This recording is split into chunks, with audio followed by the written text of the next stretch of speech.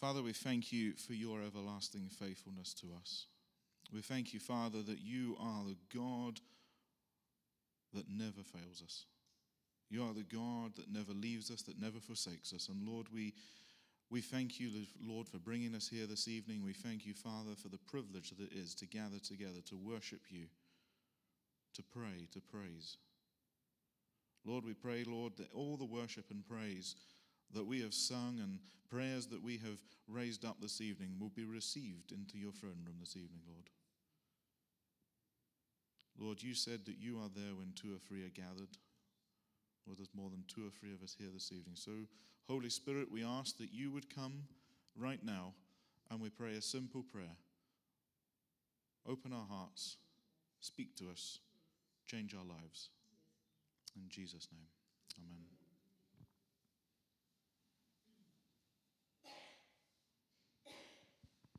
So it's with a degree of trepidation, I have to say, this evening's sermon.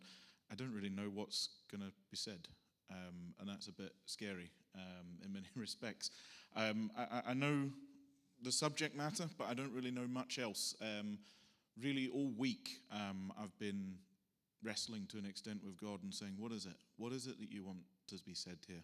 It's not what I want to say. There's plenty of things I want to say. But this is not some kind of ranting podcast. This is the house of the Lord. And it's important, I feel, that we get what God wants to say to us. And I think God is always a God who is never surprised by things that are going on in the world because he's already there. He's the Alpha, he's the Omega, he's the first, the last, the beginning and the end. And he knows everything. So nothing takes him by surprise. But it can sometimes take us by surprise. And I know certainly in my own life, I just simply find that the more I lean on God, the more straight the path seems to be in front of me. Who was here last Sunday morning by show of hands? A fairly good person, about just over 50%. Okay, fantastic. So because I was a bit concerned because God took me back to Psalm 103. And I'm sitting there thinking, oh, Lord, but we've already preached on that. So what's happening here? I don't want to just repeat the same sermon. That's not right, surely. Or is it right? And God says, no, there's more. There's more. There's something. And I'm thinking, there's more. I've been through that psalm. I've meditated upon it. So what is the more? And I'm sort of sitting there, and then I'm working through it during the week, and I'm thinking, okay, all right, let's turn to different scriptures. Let's see what I think God is putting on my heart. Let's read different things, different situations come up, draws me to different scriptures. I'm reading that, and I'm just struggling to really study any of them.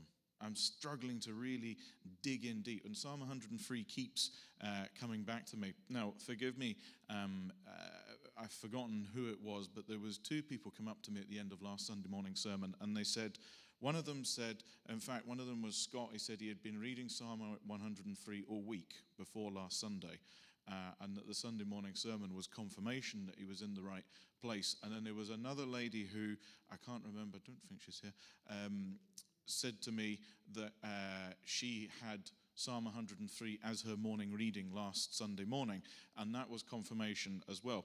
Well, I get confirmation twice that we should be in Psalm 103. Actually, probably 3 times.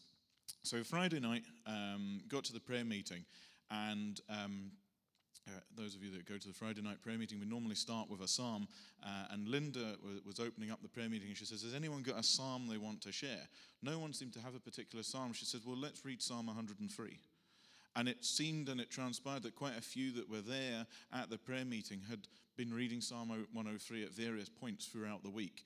And I'm sitting there thinking, right, okay, all right, what's going on here, Lord? And then I just felt at the end of the prayer meeting that we needed to round up the prayer meeting by saying, reading it through Psalm 103 again. And it was really, really quite weird because I went out to a well-known chicken restaurant nearby here for a bit of food after the prayer meeting. And then when I got home, I'm so used to coming home from work and then having to get a bit of food, whether it's just a small snack or whether it's a full meal. And I'm so used to sort of doing it. I got home and having had food, I literally stood in my living room and I'm looking around going, oh, I mean, what else do we do with the rest of the hours of the day now? I mean, this was, sort of probably about 9:30 or so. There's probably about 4 or 5 hours before I'm going to go to bed. What do I do with all this time? Now I don't need to eat any food. It's almost like eating is everything that fills our lives at times, right? But I'm sitting there and I spend some time reading, and again, I'm struggling to get into any part of the word, any other part. And Psalm 103 comes, and I read it, and I'm thinking, right, okay. And I left it open. And in fact, this Bible was sitting open on my sofa until I think this morning when I picked it up to come to church this morning. And it was sitting open at Psalm 103. And it sat there, and I looked at it, and every time I walk past, I keep glancing at it, and I'm thinking, no, don't think I'm getting anything more. Can't see anything more here.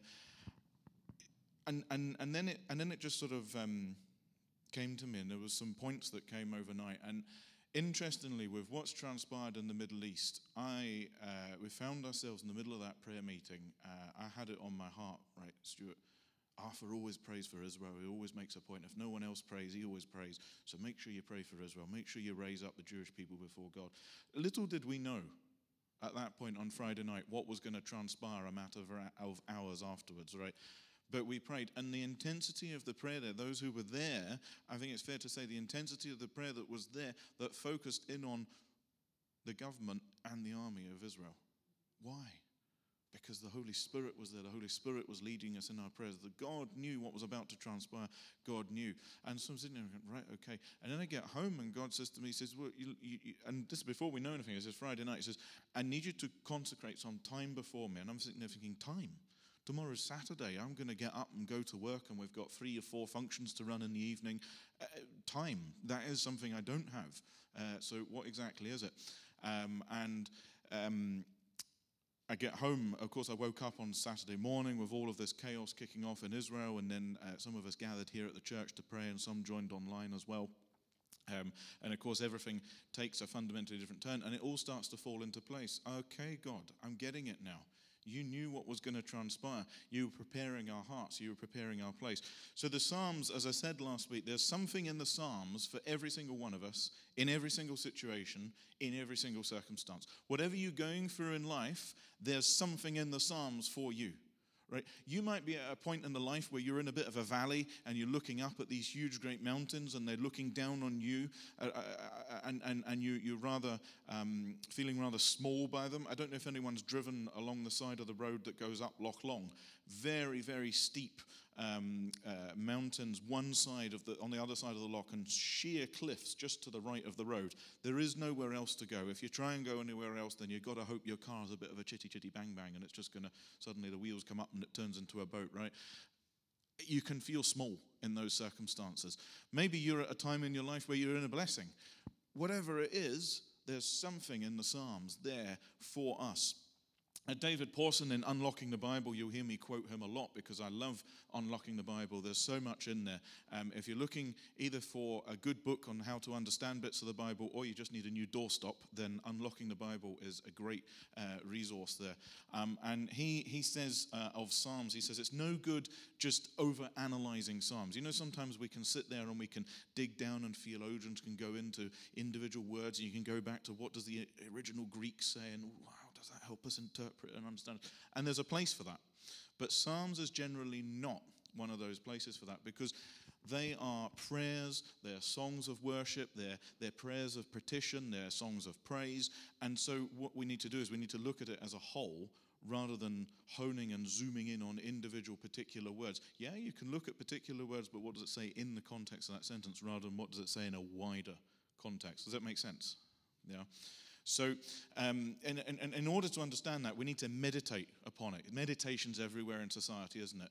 But that's all, a lot of that meditation is, well, it's wrong. It's evil, because it's not meditating on the Word of God.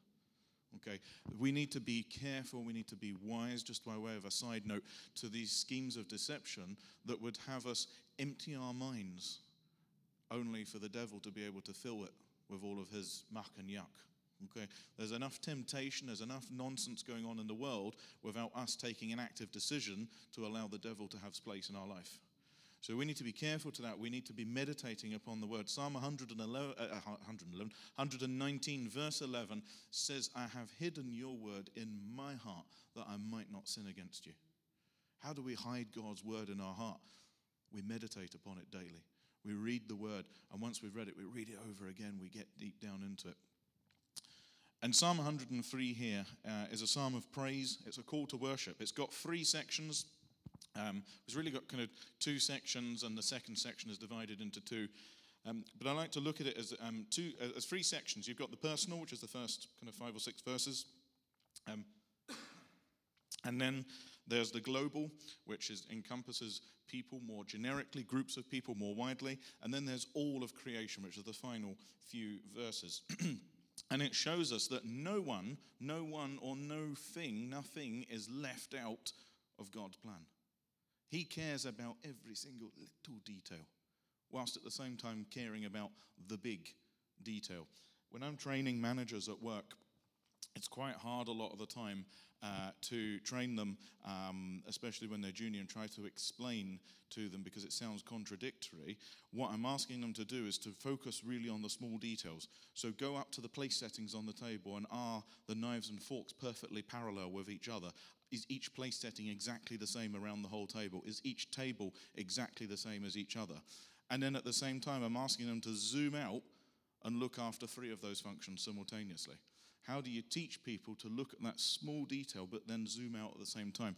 And you see, the great thing with God is that he does that. He has the whole world in his palm of his hands, but he zooms right in to the intimate details of every single one of our lives, to the point where, as we'll see in a bit, every hair on our head is numbered.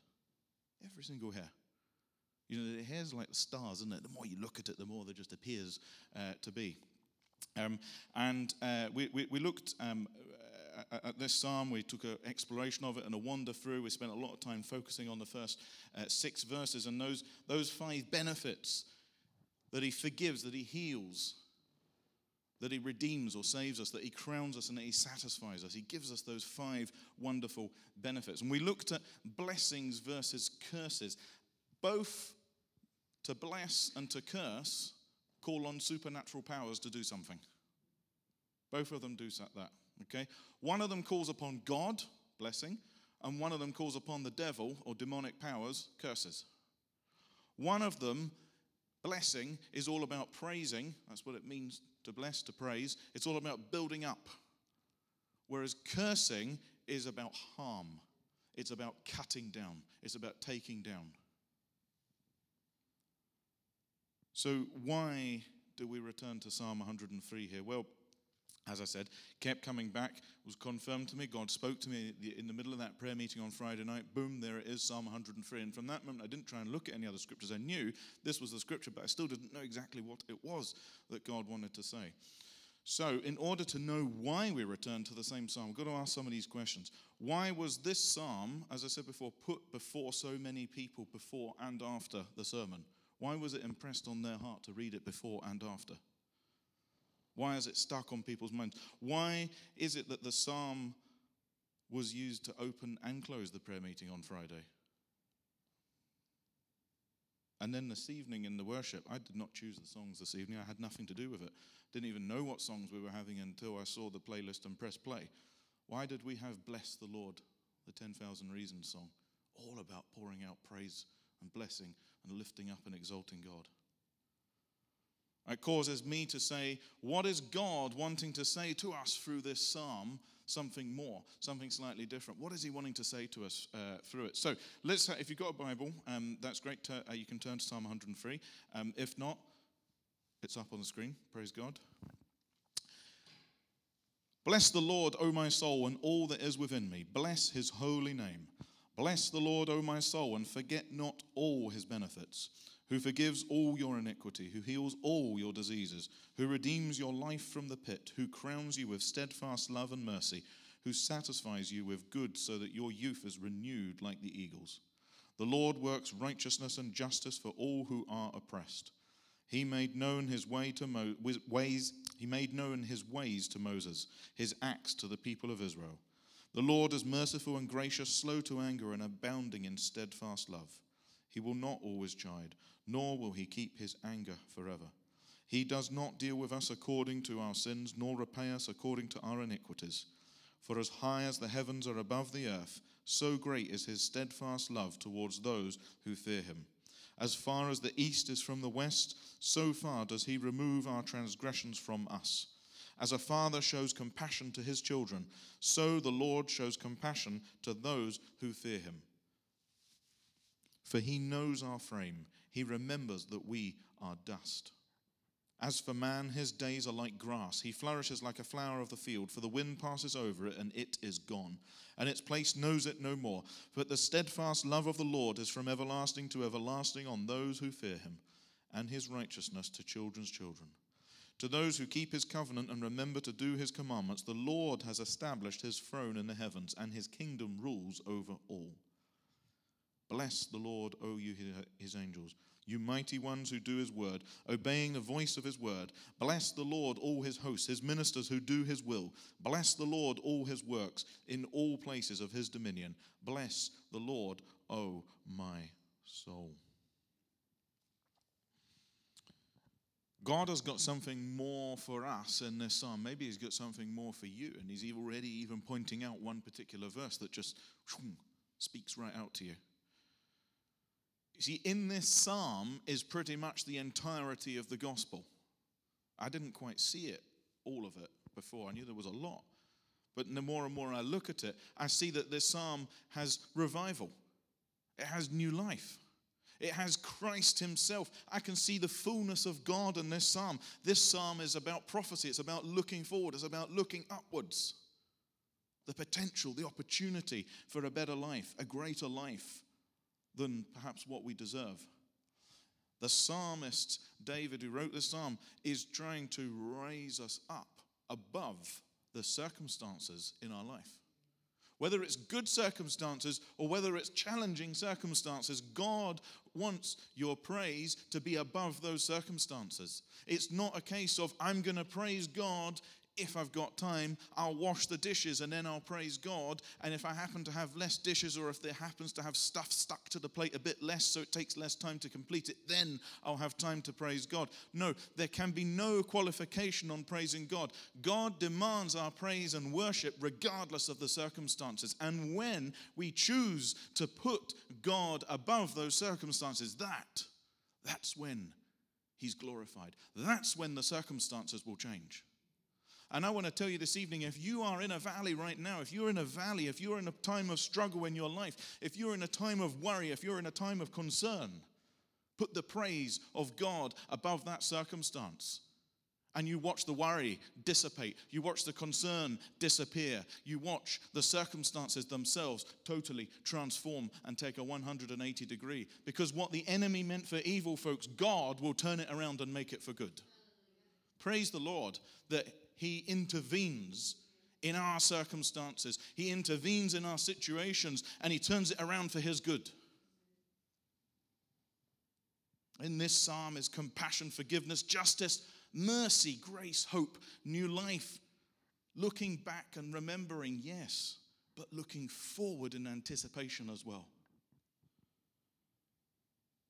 You know, we need to dare to believe the whole Word of God on the implications for our lives with our whole heart and with all we have and all that we are. That word all is there quite a few times. I didn't count up how many times it's there in the psalm, but even just in the first verse, all that is within me, all his benefits. And then later on I saw it at least a couple of other times.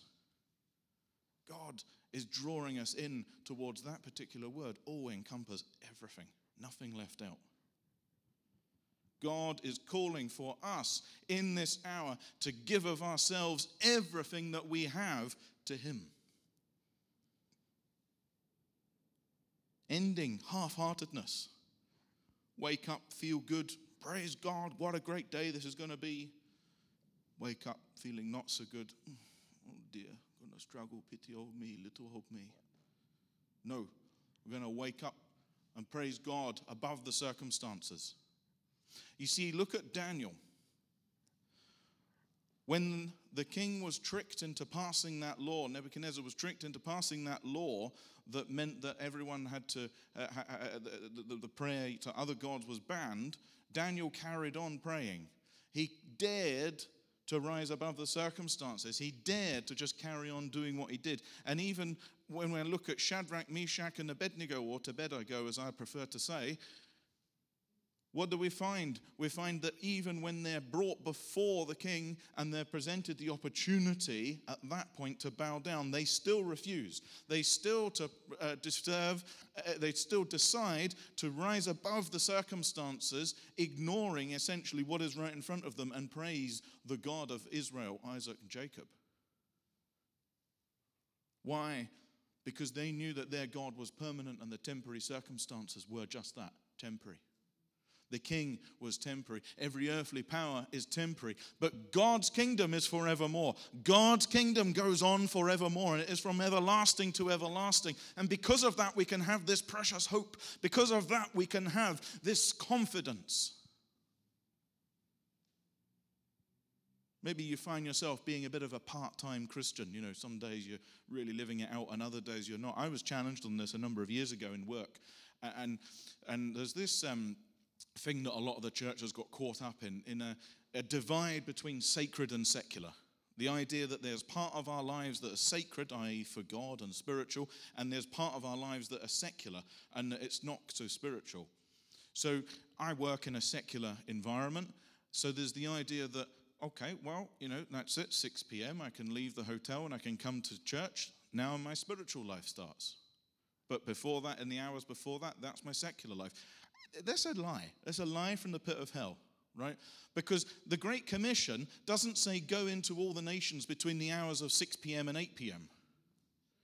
It simply says go into all nations. So there can be no part of our life that is secular. There can be no part of our life where God takes a back seat. There can be no part of our life where we pretend to not really be sold out for Christ. There can be no part of our life where we can afford for the light of Christ to be hidden under a bushel. The light of Christ needs to shine through each and every single one of us. Is that a challenge? It's a challenge to me first and foremost, because I know that I don't live it out every day as much as I want to. But what if we looked at it differently and we started living our lives for Christ as if it was our last day? How would that change how you approach situations? How would that change a situation of driving along the road? I'm absolutely terrible when I drive along roads and when I go out to shopping centres. I despise shopping. I absolutely despise it. I get my whole weekly shopping in about 20 minutes and I spend another 20 minutes selecting cake for the week, right? And then I'm done and that's it. I'm out the place. And I get really, really frustrated when I happen to finish work a bit earlier or I've been so busy and I've missed the staff restaurant and consequently I need to get some food. I don't have suitable food ready at home. I've got to go shopping even more. I despise it. I absolutely hate it. I know some people, I'm not looking at any other ladies, love shopping and they love to spend time shopping, but I just can't stand it. And as if I don't hate that enough, what I really hate is bumping into someone in the shops that I know. So I just want to be in and out. I don't want to, oh, hi, how are you? You know, of course, most recently I was at a shopping centre and I bumped into a colleague at work that I had a fairly awkward email exchange the previous day. And of course now, what is this? Are we in work? Are we out of work? Are we talking about work? Are we not talking about work? Are we just going to sort of ignore the elephant in the room and whatever else? Basically, I had been asked to do something I didn't really want to do it, so I decided it wasn't as important as someone else thought it was, and then there was a bit of an argument that ensued. It's still not solved. I'm just putting my foot down. I've just ignored it and hopes it goes away. We'll see what happens. I'll give you an update in a few months. But anyway, the point is, do we choose in that moment in time when someone comes into our path to see that as the opportunity for God to use us and speak through us into that person's life? Or are we saying, oh, no, my spiritual life doesn't commence for another 49 minutes. I'm on secular time just now. No. It's not like that. There is no such thing as a sacred secular divide. So we got to live our life for Christ as if it's our last day, as if it's our last chance, as if the chance that we get to meet someone that we bump into in the shops might be the last time we see them. I know a few years ago, I lost two friends in the same year, and it hit me. It hit me quite hard. And I'm not the sort of person that cries like a tap. I don't go through a box of Kleenex every day. But this one really hit me. And I'll tell you why it hit me. Is because each of these two people, I had plenty of opportunities to share the gospel with. And it suddenly hit me. I'm not sure if I really ever did properly. I did, but I'm not sure I did in explicit terms as much as I should have done. And in both those cases, I don't know whether they knew the Lord. And I felt guilty. I need to start living my life as if it's the last time that I meet that person, as if it's the last day for my life here. And when we live out this word of God, when we choose to live out this word, it comes alive, it becomes part of it. It is a living and breathing and active document. It's sharper than any double-edged sword. It's not just some kind of historical record that historians use to record time. When we live out this word, it comes alive in us. So when we look at verse 13 in this psalm here, and it says, as a father shows compassion to his children, so the Lord shows compassion to those who fear him. What this is talking about is God's mercy. God's mercy on us. That God can't help but take pity on us because he loves us so much. Because he can't actually not have mercy. He could choose to do so, but he can't because of his love. Do you see the way around it is, yeah? Because he loves us, his mercy follows. Because it's part of his character. Where would we be? I don't know where I would be if it wasn't for God's mercy and grace. Verse 14 here, for he knows our frame. He remembers that we are dust. I mentioned last week about this bit of dust. That's not belittling us. That's not just saying, oh, we're just dust. No, it's realizing the fragility of the human life. The fragility of the human life.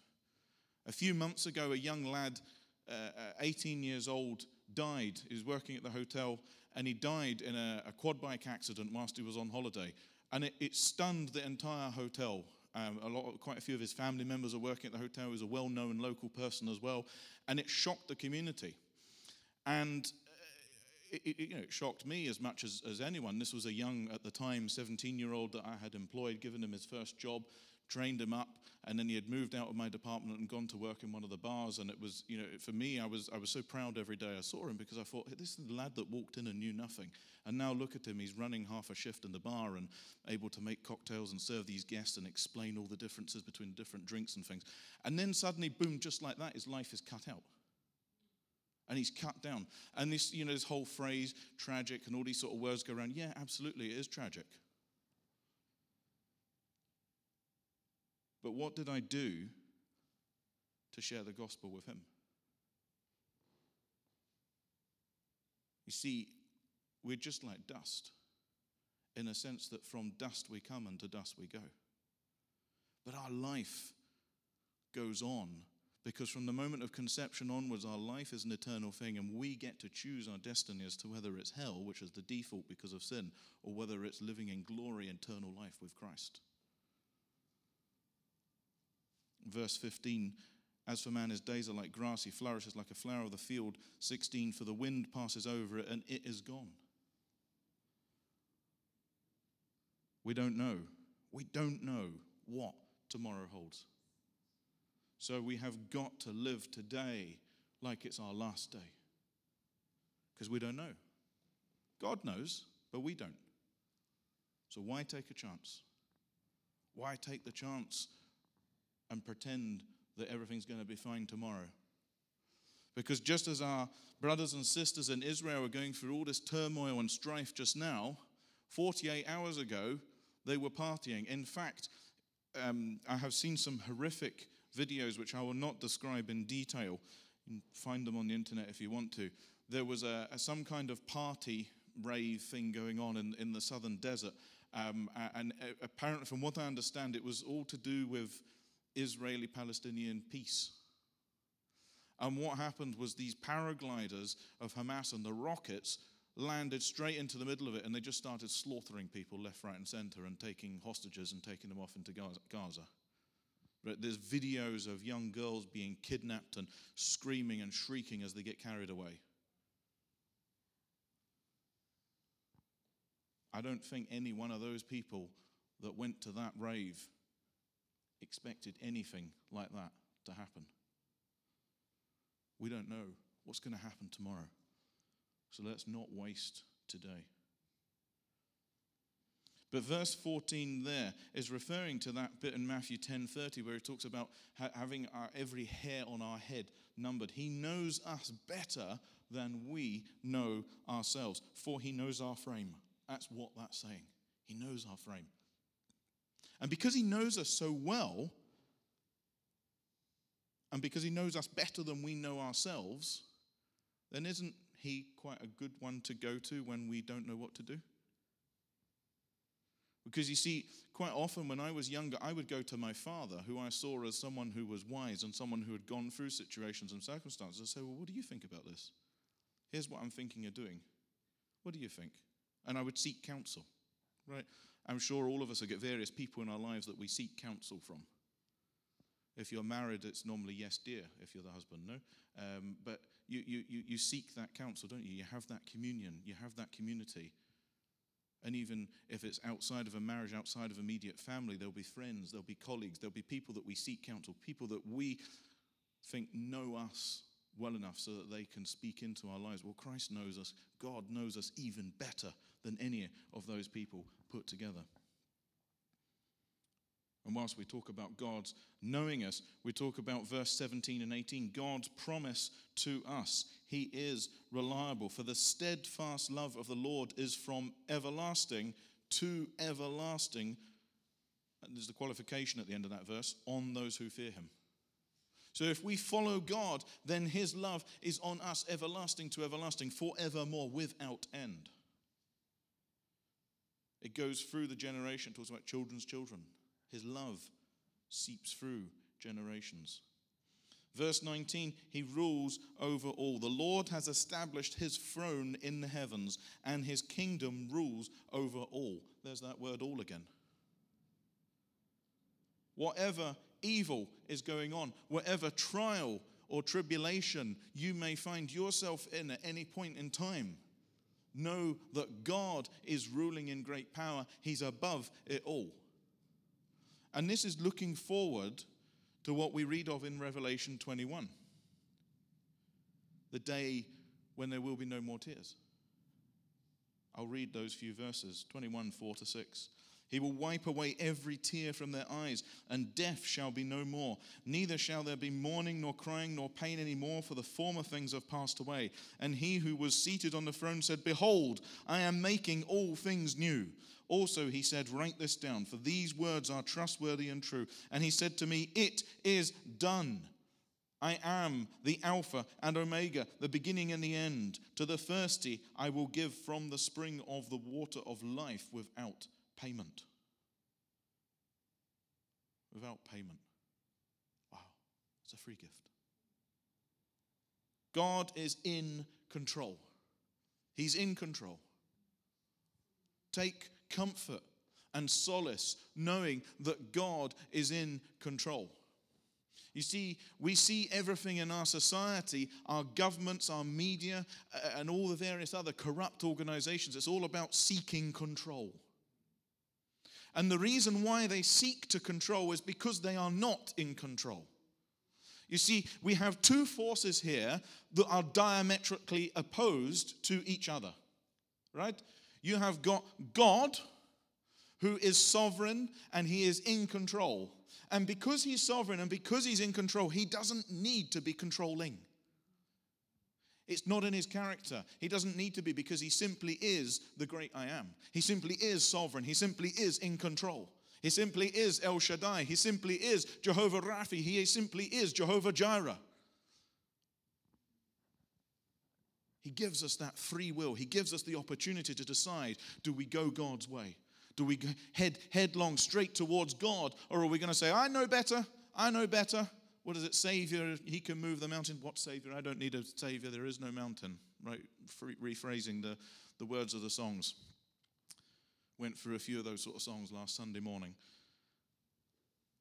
So we've got God who is in control and doesn't need to be controlling because he is in control, versus the forces of hell, the devil, who is not in control.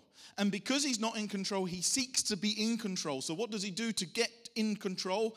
He controls. He tries to be controlling.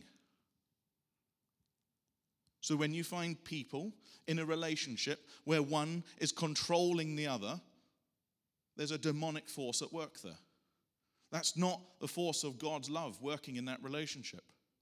When you find an overbearing government that is controlling its people, it's because they just want to exert that control. They want to be in control. It's a desperate attempt by a devil that is in a state of rigor mortis on his last throws of the dice, trying desperately to get what he cannot. And he knows he cannot, but he tries nevertheless.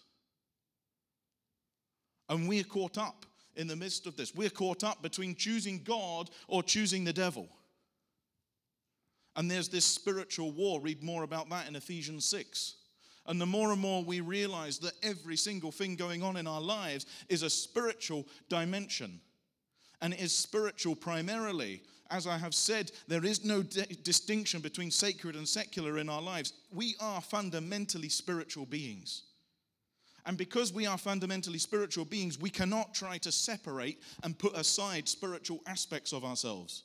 Because God created us uniquely in his image as spiritual beings, with the potential to be in close communion with him.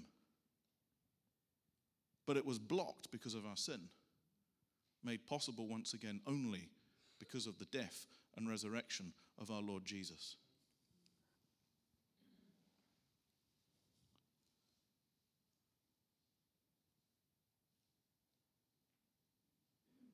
God doesn't need to try and do things and come up with schemes to get in control, because he simply is in control. And I don't know about you, but when the storms of life come in and when there's great uncertainty, I take solace in the fact that my God, from everlasting to everlasting, is sovereign. That my God is reliable. That my God is the same yesterday, today, and forevermore. That my God, because of that, can be relied on.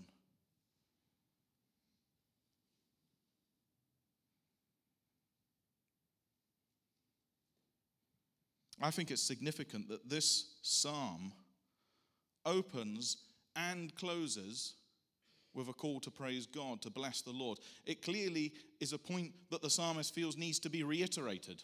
And he reiterates it actually 4 times, because it's the first 2 verses has bless the Lord, and the last 2 verses, bless the Lord, bless the Lord. It's almost as if all the other verses in between it, the other 18 verses in between it, can say what they say, but we need to get back round to the center of what is the point of what's being written here. We need to praise the Lord, put the praise of the Lord above the circumstances.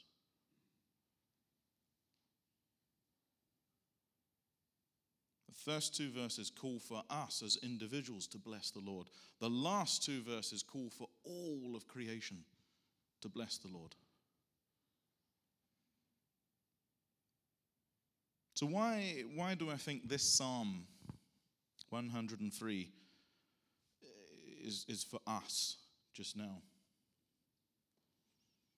Well, I mean, put simply, it's a psalm that was laid on my heart, and a word was preached last Sunday and it's a scripture that was already on other people's hearts. That's confirmation. And then since then, it's been laid upon various other people's hearts. And then we keep coming back round to it, and then God says, no, there's more in it. And I'm sure there's even more than what we've looked at this evening.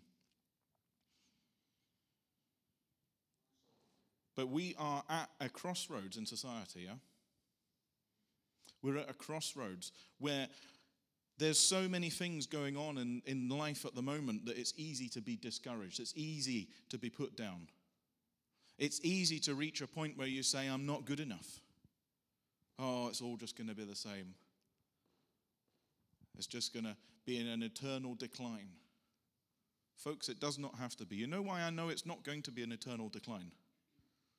Because God gives us that free will choice. And in order to have that free will choice, as evil rises up in society, so must too the church. So that at the end of days, not one man, woman, or child will be able to stand there and say, but I didn't know there was an alternative. Everyone will be presented an opportunity. So don't believe the headlines when you hear about dwindling church attendance and the church being a thing of the past. Sure, there are churches where it's dwindling. Not here at Eastgate. We're growing. In the just over 2 years I've been here, this church has tripled in size. This church is bigger than it ever was. Why? Because God is doing a new thing here. Our Jean said that to me on the first Sunday that I ever came here. She introduced herself, as I'm sure she did to each and every one of you when it was your first Sunday here. And she said, Lord, the Lord is doing something new here. He's doing a new thing. And I thought to myself, okay. And I've heard those sort of things before, but for some reason it stuck with me. And I sensed, yes, God is doing something new. God is doing something new through us in the body of Eastgate here. We're a unique church because we are, as I said, I think I said it on Friday night, we in many respects, starting with myself, we're a bit of an odd patchwork of people from all different backgrounds and parts of society and life and different parts of the country.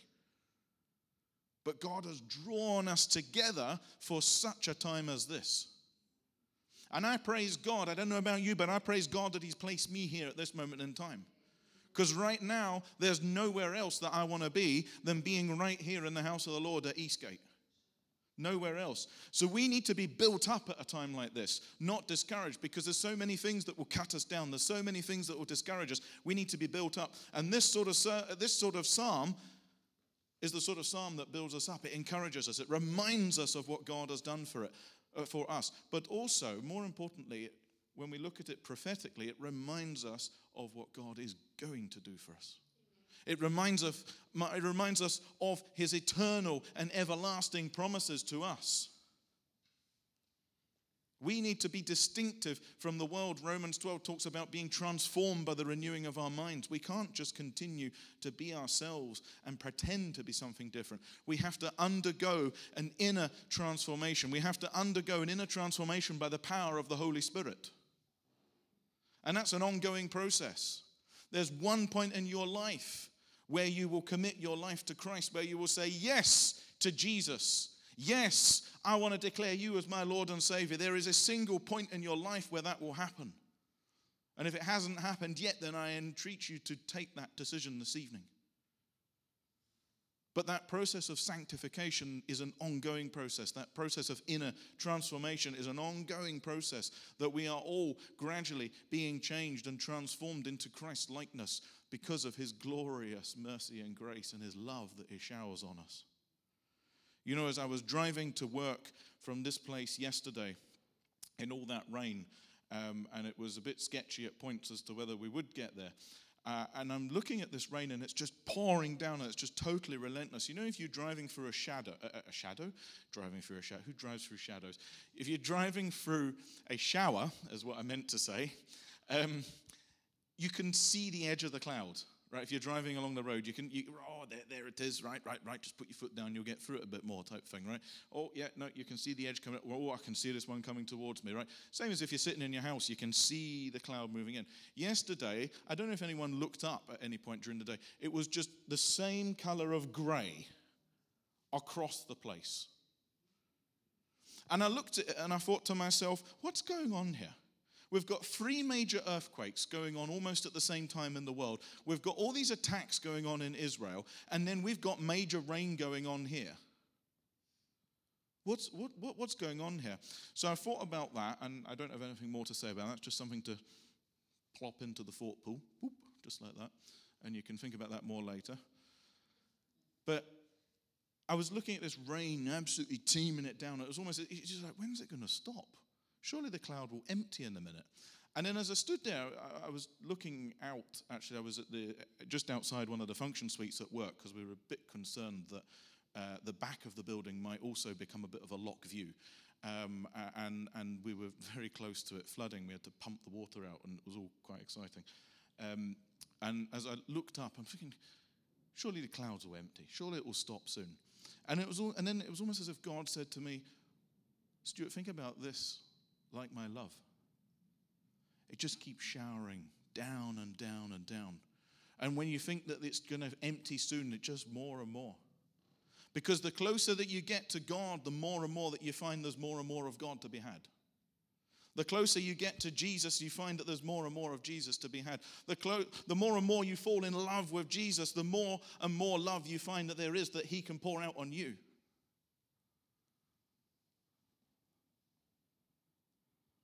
We need to be the church that offers hope to a lost and dying world. To people out on the streets who are wandering in darkness, and yet Isaiah 9 that talks about the people wandering in darkness have seen a great light. Sadly, so many of our people have not seen that great light. Do you know one of the saddest things at the funeral of the young boy that died at the hotel was there was probably about maybe just under 300 people at the funeral. The place was packed out, and I opened the order of service and I thought, oh, right, here we go, this is a classic. There was Psalm 23, the Lord's my shepherd, and that was it. There was no other hymns. And most of the eulogies were read out by the minister. Such was the condition of devastation from the family members. They didn't even feel they could read it out. Understandable in the circumstances. But what really struck me, what really hit me, was not when the coffin came in, although that hit me a bit, but I felt an overwhelming sense of responsibility for the rest of the team that was there with me at the funeral.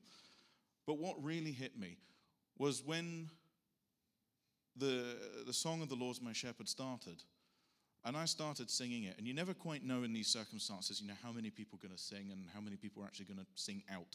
So I was singing what I thought was pretty quietly. And after about 2 seconds, I realized the only people singing in the entire hall was the minister and me.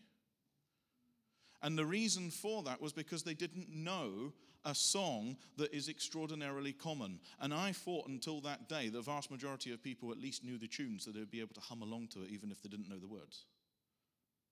People sat there, they stood there in silence, not even attempting. And it struck me. And I thought, okay, that's pretty hard. And then I went home, and when I got home that night, and I still remember it, it was a harrowing experience. I was standing in the landing, and I had changed into my pajamas, and I was just going to go and brush my teeth and then go to bed. And I went to open the bathroom door, and I just could not open the bathroom door. I just broke down. And it wasn't because so much of a sadness about the passing of this young lad, Ryan. Yes, of course I was sad. I was deeply grieved. Still am to an extent. But I was absolutely devastated on behalf of the young people there, for whom it's not so much that they haven't even rejected God, because they haven't even been presented an opportunity to choose him. Folks, that's the state that we've got to in society. The state we've got to in society is that we have assumed that everyone out there has heard of Jesus Christ, when the reality is they have not. They've rejected God by default, but they've never actually been introduced to who he is. We need to be the church that offers hope to a lost and dying world that is currently totally hopeless. We need to continually bless the Lord in all circumstances, at all times, regardless of how hard it may be, regardless of how dangerous it may get to continue doing so. We must, for the sake of ourselves, praise God in every circumstance.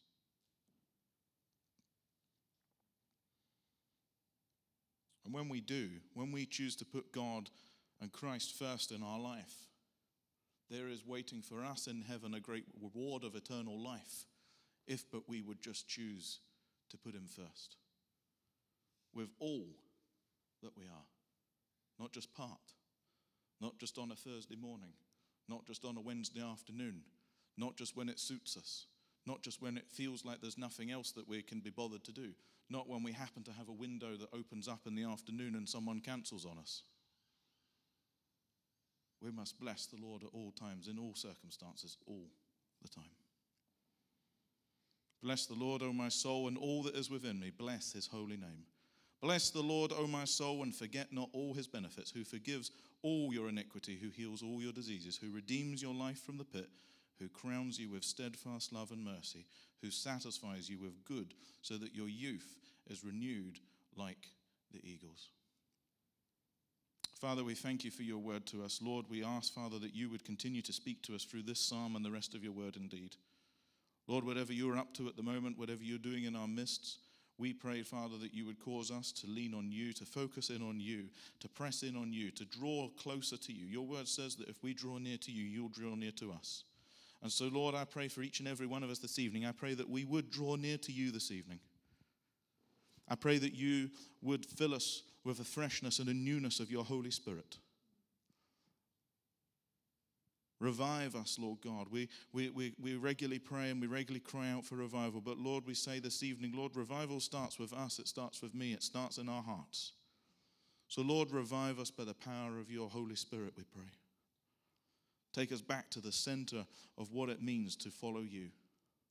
May we take up our cross every day and follow you. May we choose to bless you for who you are, for what you've done, and what you're going to do in our lives. We thank you for your steadfast love. We thank you that your love is from everlasting to everlasting, that you have established your rule.